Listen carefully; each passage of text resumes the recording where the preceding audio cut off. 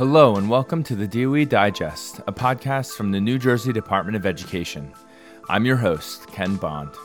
The DOE Digest is a platform for information exchange in which the department highlights the work being done by transformative educators around the state. This podcast is one of the ways that we utilize our digital platform to help strengthen teaching, leading, and learning, and increase educational equity for the 1.4 million students across New Jersey. Thank you for joining us. In August 2020, 7 new New Jersey Department of Education lighthouse districts were recognized for increasing equity in specific areas. Hoboken, one of our new lighthouse districts, was recognized by the department for increasing equity in disciplinary outcomes. One idea that they embraced as they made changes to see this improvement was restorative practice, also called restorative practices. When restorative practice is implemented alongside other equitable strategies that can be leveraged for building an environment that's equitable, it can really increase community and improve disciplinary outcomes. In this episode, we're going to be interviewing Hoboken, who I mentioned, and before that, we're going to start with an interview from an expert in this field so that we can learn what restorative practices are and then dive into what they look like in practice in Hoboken. I hope you'll enjoy both interviews as we dive into this essential topic. And now I'm excited to kick off this episode with an interview that I conducted with Dr. Anne Gregory from Rutgers University. My name is Anne Gregory.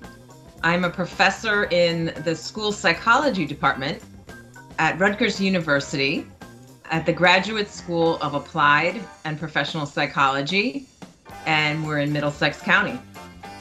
I wanted to start off the episode with the following question, just so that folks can kind of just get a little bit of a bigger picture of how it's defined and how folks make sense of it. So how do you define restorative practices, and what got you interested in this field of study? I was working at a school outside of Boston, and I found there was a long line of African-American boys that were sent out of the classroom and lined up outside the assistant principal's door related to behavior. And at this time, people weren't talking about the racial discipline gap. And I was working with one particular student in a counseling role. And what struck me was that he was in certain settings in the school and he was thriving. He was doing very well with a librarian, for instance. And so I just started making more observations about how he was doing, what was kind of the magic ingredient. And it became clear that it was the quality of his relationships with adults in different settings that was really increasing his social engagement, his sense of belonging and joy in the space. So that began a long journey for me, and doing research and intervention and evaluation with schools related to understanding how schools are leveraging relationships. And as I looked around in school discipline reform, I felt there was a real emphasis on kind of a behavioral approach where kids were getting kind of token reward systems, which I think can be useful. But in the beginning, I didn't see as much kind of leveraging of relationships. And then I came across restorative practices about a decade ago and started doing getting trained in it myself and understanding more about it. And I quickly found out there was a lot of work to be done in terms of understanding what high quality implementation looks like, understanding more about the effects of restorative practices generally. And what's become clear to me as I've studied implementation is that, first off, restorative practices are grounded in values. When we think about restorative practices, folks talk about the idea of centering healthy relationships. So this idea of community building as a central really value, that schools are valuing as much as they would academic achievement, the idea of relationships and community. Another value that guides restorative practices is the idea that you can learn through conflict, that every community has conflict, but that we can learn through it, that we can problem solve together, we can repair harm, and kind of come out the other end a stronger community. And then finally, it's the idea of being grounded in justice and equity, and really taking seriously and understanding how marginalizing practices have have been kind of baked into so many of our school structures. So those are some values I think that guide the work, but there's also a set of concrete practices. And we should think about practices from a prevention standpoint, the idea of preventing discipline incidents through building community, and we can think about intervention. Intervention. So when conflict occurs or rule infractions, what do we do? What kind of processes are in place? And so on the preventive end, there's an emphasis on intentional community building, centering relationships, nurturing adult relationships. So that's a kind of a surround sound approach among staff, adults, families, and students to building community. Many people think about community building circles, circles in which students are engaging in meaningful topics, being able to see each other kind of in our full selves and passing a talking piece so everybody gets a chance to talk. Circle prompts are typically focused on, should be kind of something highly youth relevant, and also engage social emotional learning principles. So that's kind of the prevention, some of the prevention end. And then intervention, we want to think about what is in policy and practice that can facilitate problem solving for students around conflict. Many folks might think of restorative conferences, for example, as a very concrete practice where you have trained conference facilitators who are engaging the people who've been harmed in an incident. So taking very seriously from a kind of victims' rights perspective, the experience of conflict, who has been harmed, which can include adults, other students, and then, of course, bringing the disputant, the person who's caused the harm, into a circle to do a structured process of reflection, recognizing harm, and then jointly considering how the harm can be repaired.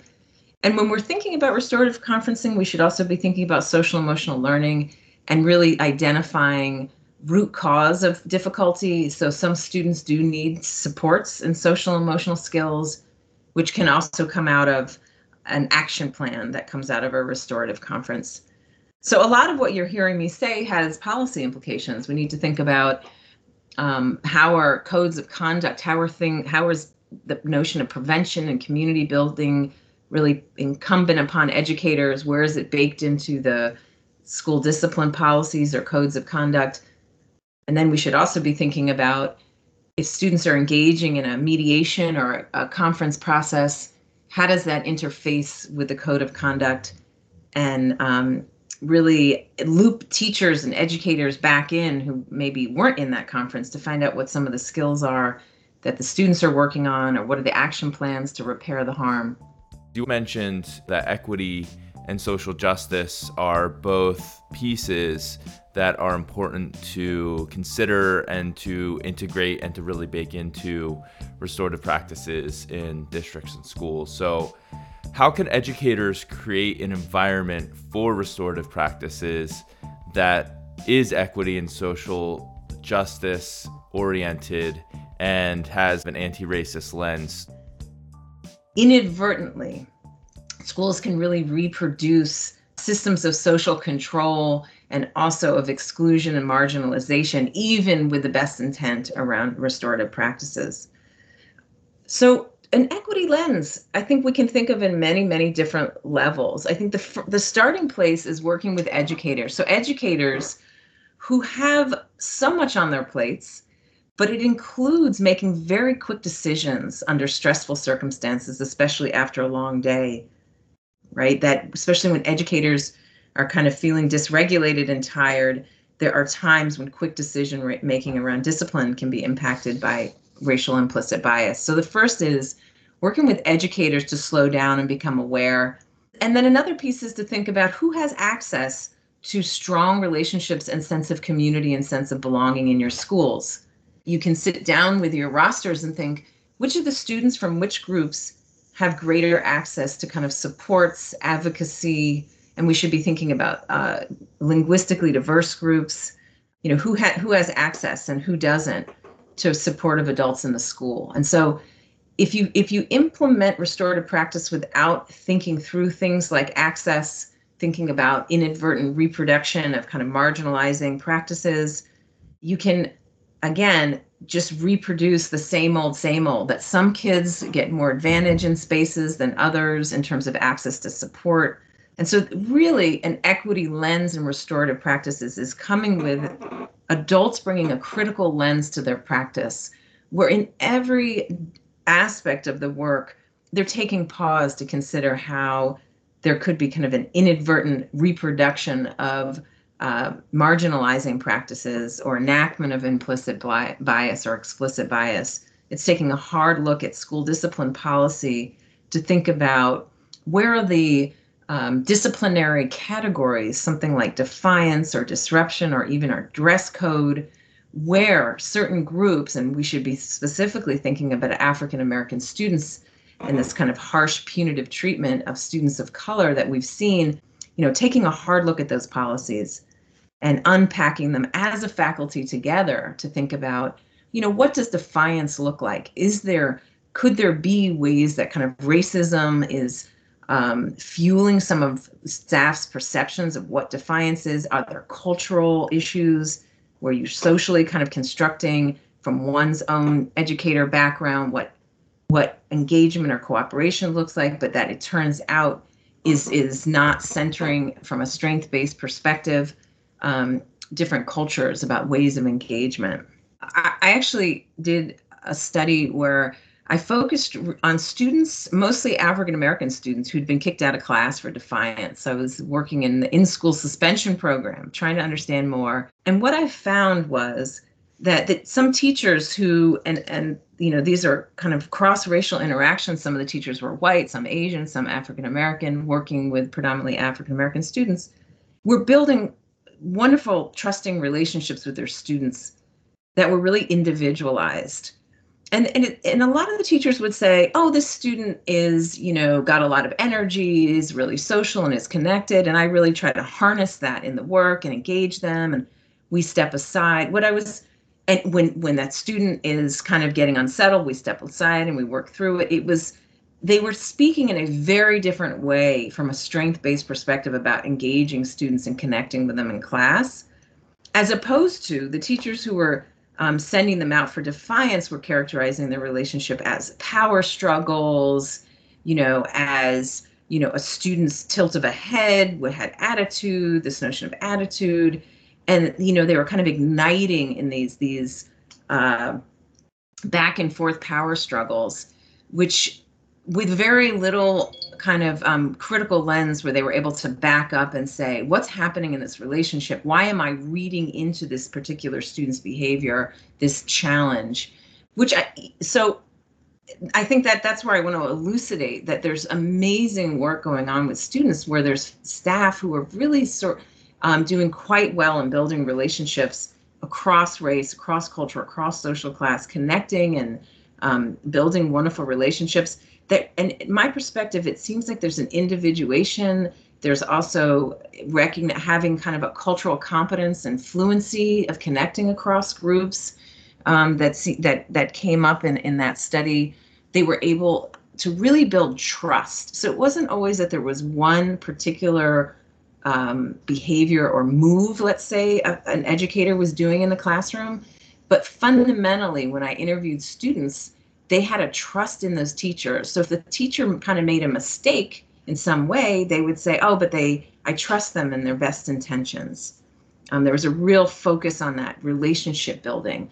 And in this particular study I'm talking about, it was at a high school setting. So even though they were content-based classes, the teachers that were doing really well in terms of disrupting this kind of overrepresentation of African American students in this category of defiance and disruption had this relational approach to discipline. Now that you've heard about how restorative practice and restorative practices are defined, as well as some of the insights and research that Dr. Ann Gregory had to share, I'd like to move to talking about implementation and what it looks like to build an environment that embraces restorative practices.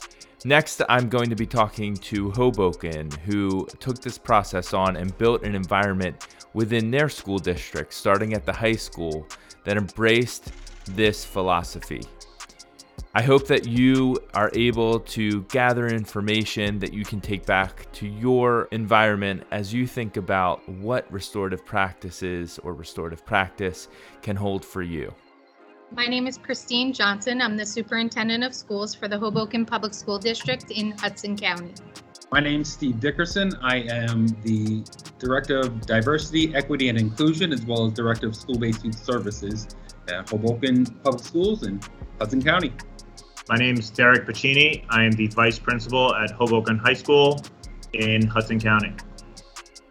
The first thing I wanted to ask is just why did you decide this? Why has Hoboken decided to leverage restorative practices?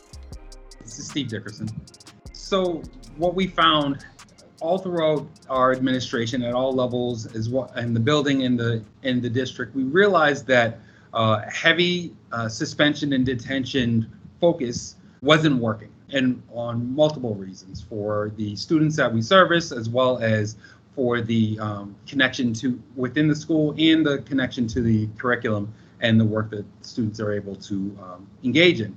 So we needed another way. So what we found with restorative practice is it provides a framework that works very well in what we excel at, and that's relationships. The focus of restorative practice is building the relationships, and when there's a break in those relationships, then we respond leveraging those strong relationships that we build. This is Christine Johnson. I was really happy when Mr. Dickerson, Mr. Pacini, and the high school staff initially decided to first research and learn a little more about restorative practices. As Mr. Dickerson was saying, we absolutely realized that suspending students and or levying detentions, whether they be after school or on Saturdays, did have an impact not only on relationships but also on curriculum and student achievement. But then in addition to that, it also isn't a trust builder with families.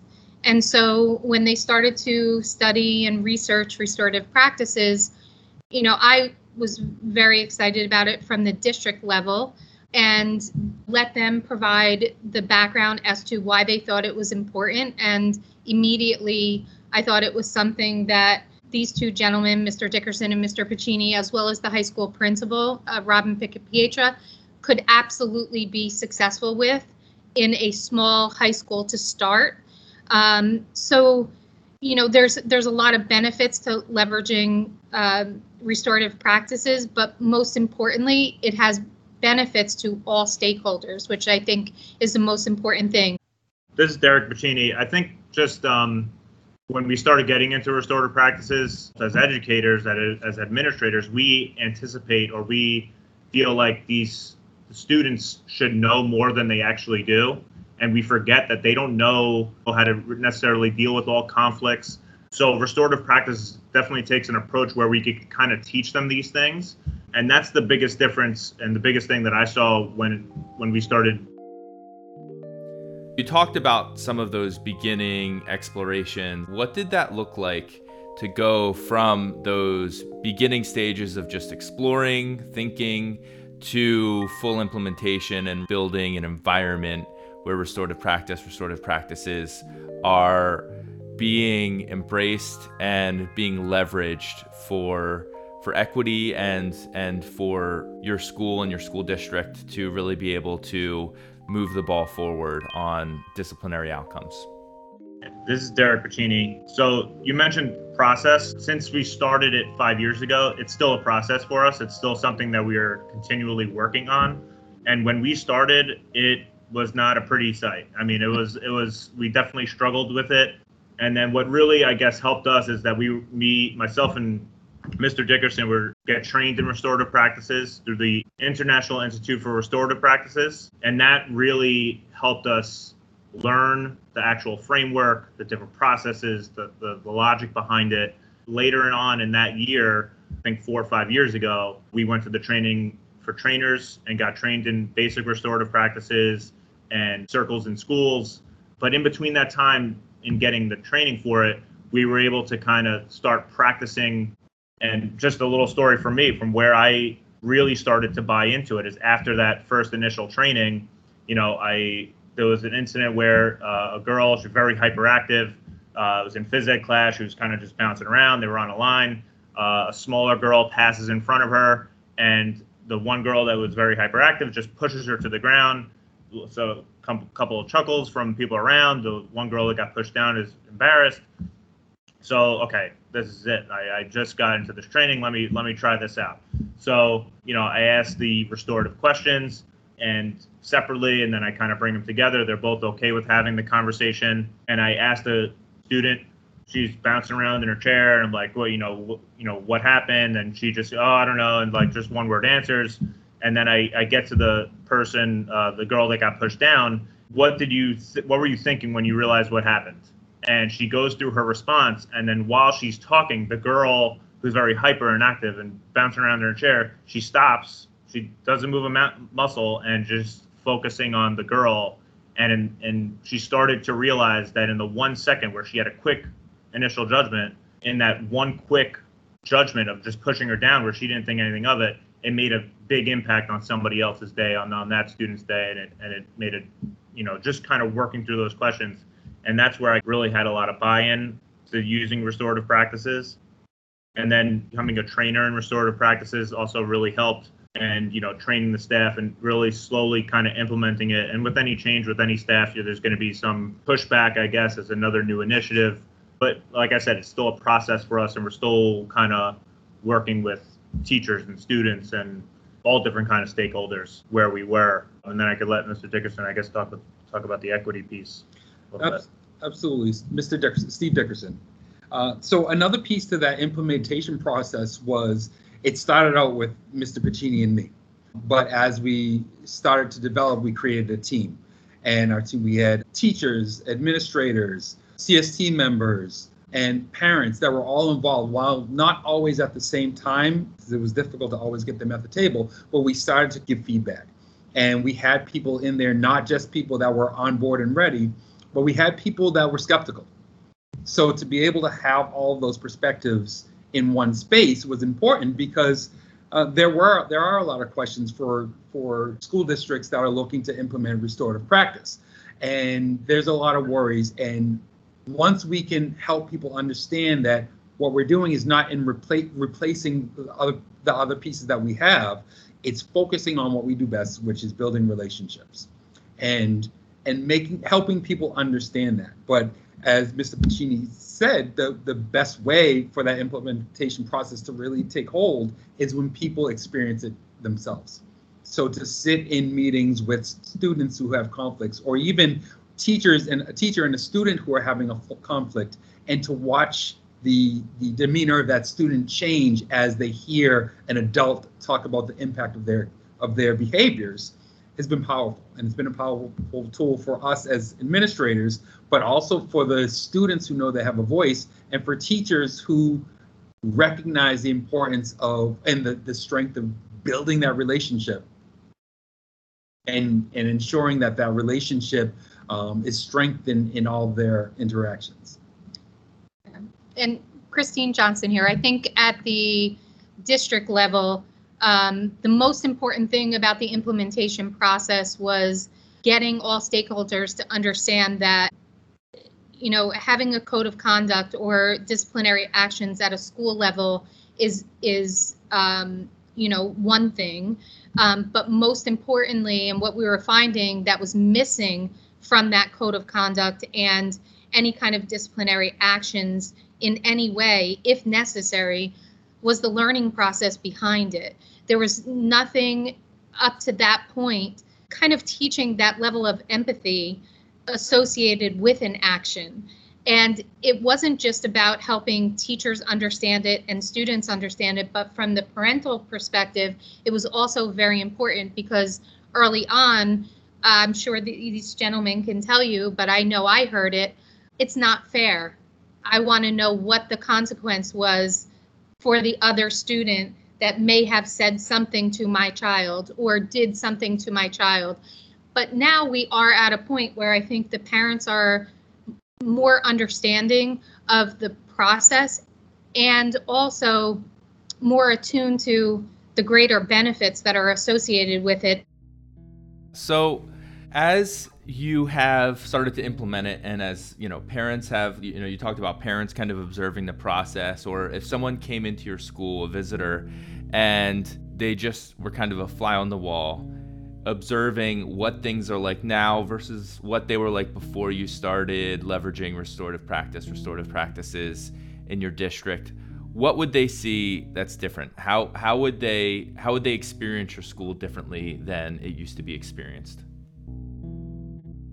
Steve Dickerson. What I think they would first start to see is the relationships, and not just between teachers and students and between staff, but all aspects. So because it's a framework, it's not necessarily a system that everyone is implementing in a cookie cutter manner, but it's the focus on building relationships. So it's how people interact, how our security guards interact with the families that are coming in, with the students, how our food services, how they interact and how connected they are with the students, and focusing not just on their expectations of what behavior are, but what do students need? And that's more of the focus that we've been able to gain from using this framework is what do students need? So when there is a disruption, you'll see the conversations that teachers are having with students, one-on-one conversations. You'll see students circling up, a focus on creating language around how they feel and what happened. And another change was when there's a conflict, watching students come together, and instead of trying to argue their side, they know that they're going to be heard. So they can take a step back and allow for another person to say their side before they say their side. So it's not necessarily, while you see the circles and while you may hear the questions change from what did you do to what happened, you'll also see the way we respond to each other and at different levels, because it's becoming, and I want to say becoming because like Mr. Piccini said, it's a journey. But what it's becoming is a focus on how we respond to each other and how much we value those relationships. And that's what, as you come in, you would see. Christine Johnson, I think if you came to, for example, Hoboken High School 6 years ago, I remember when I first arrived in the district in 2015, my image in my head, my mental image of the hallways in the high school were kind of akin to a subway station platform where there's a lot of people and they're walking around to get to somewhere, but there's really no interaction, there's really no relationship, there's really no kind of social contract between and among individuals. But if you come into Hoboken High School now as a result of not only the restorative practices, but also the work, for example, that Mr. Piccini has also been leveraging in the school with school climate and culture practices, you will see a very different school. You'll see kids talking with each other in a respectful manner. Of course, it's a high school, so they're kids, so you'll certainly see some other things as well. But you'll also see a lot more conversations between students in the hallways and their teachers. The administrators are continuously interacting with the kids at all times. I think that the leveraging of the restorative practices approach to interactions within a school community also positively benefits the overall climate and culture, and it helps adults understand the importance of developing those positive relationships and encouraging positive relationships between and among all stakeholders.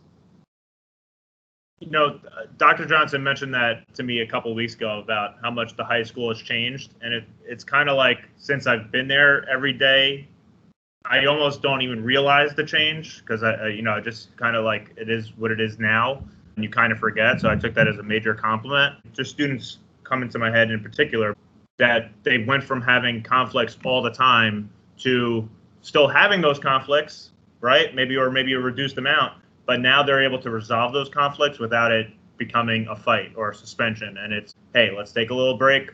Let's make sure we'll come back in an hour or two. Let's talk. And, we run through the restorative questions, and, things are much better, and they can walk out of the room without an issue. So I would definitely agree, with what is said. To end this episode, I'd like to thank you, the listeners, for tuning in. I would like to thank the Office of Student Support Services for all that they did to help make this episode possible. I would like to thank Elizabeth Thomas, who helps transcribe this episode. And I would like to also invite you to our hashtag NJEdPartners Third Tuesday Twitter chat, which will be taking place on September 21st at 8:30 p.m. Please join us to talk about restorative practices and the ways that they can be utilized in your local education setting. We look forward to continuing to connect and engage with you about educating the 1.4 million students around the state, and hope to talk to you on the hashtag NJEdPartners Third Tuesday Twitter chat. You can subscribe to the podcast channel for DOE Digest through your iPhone, in the Apple Podcast app, or wherever else you listen to podcasts, so that you can get new episodes when they are released. Also, please leave us a review through the Apple Podcast app on your iPhone. It is the best way to help new listeners find us. Neither the New Jersey Department of Education nor its officers, employees, or agents specifically endorse, recommend, or favor views expressed by those interviewed. Discussion of resources are not endorsements. Thanks so much for listening.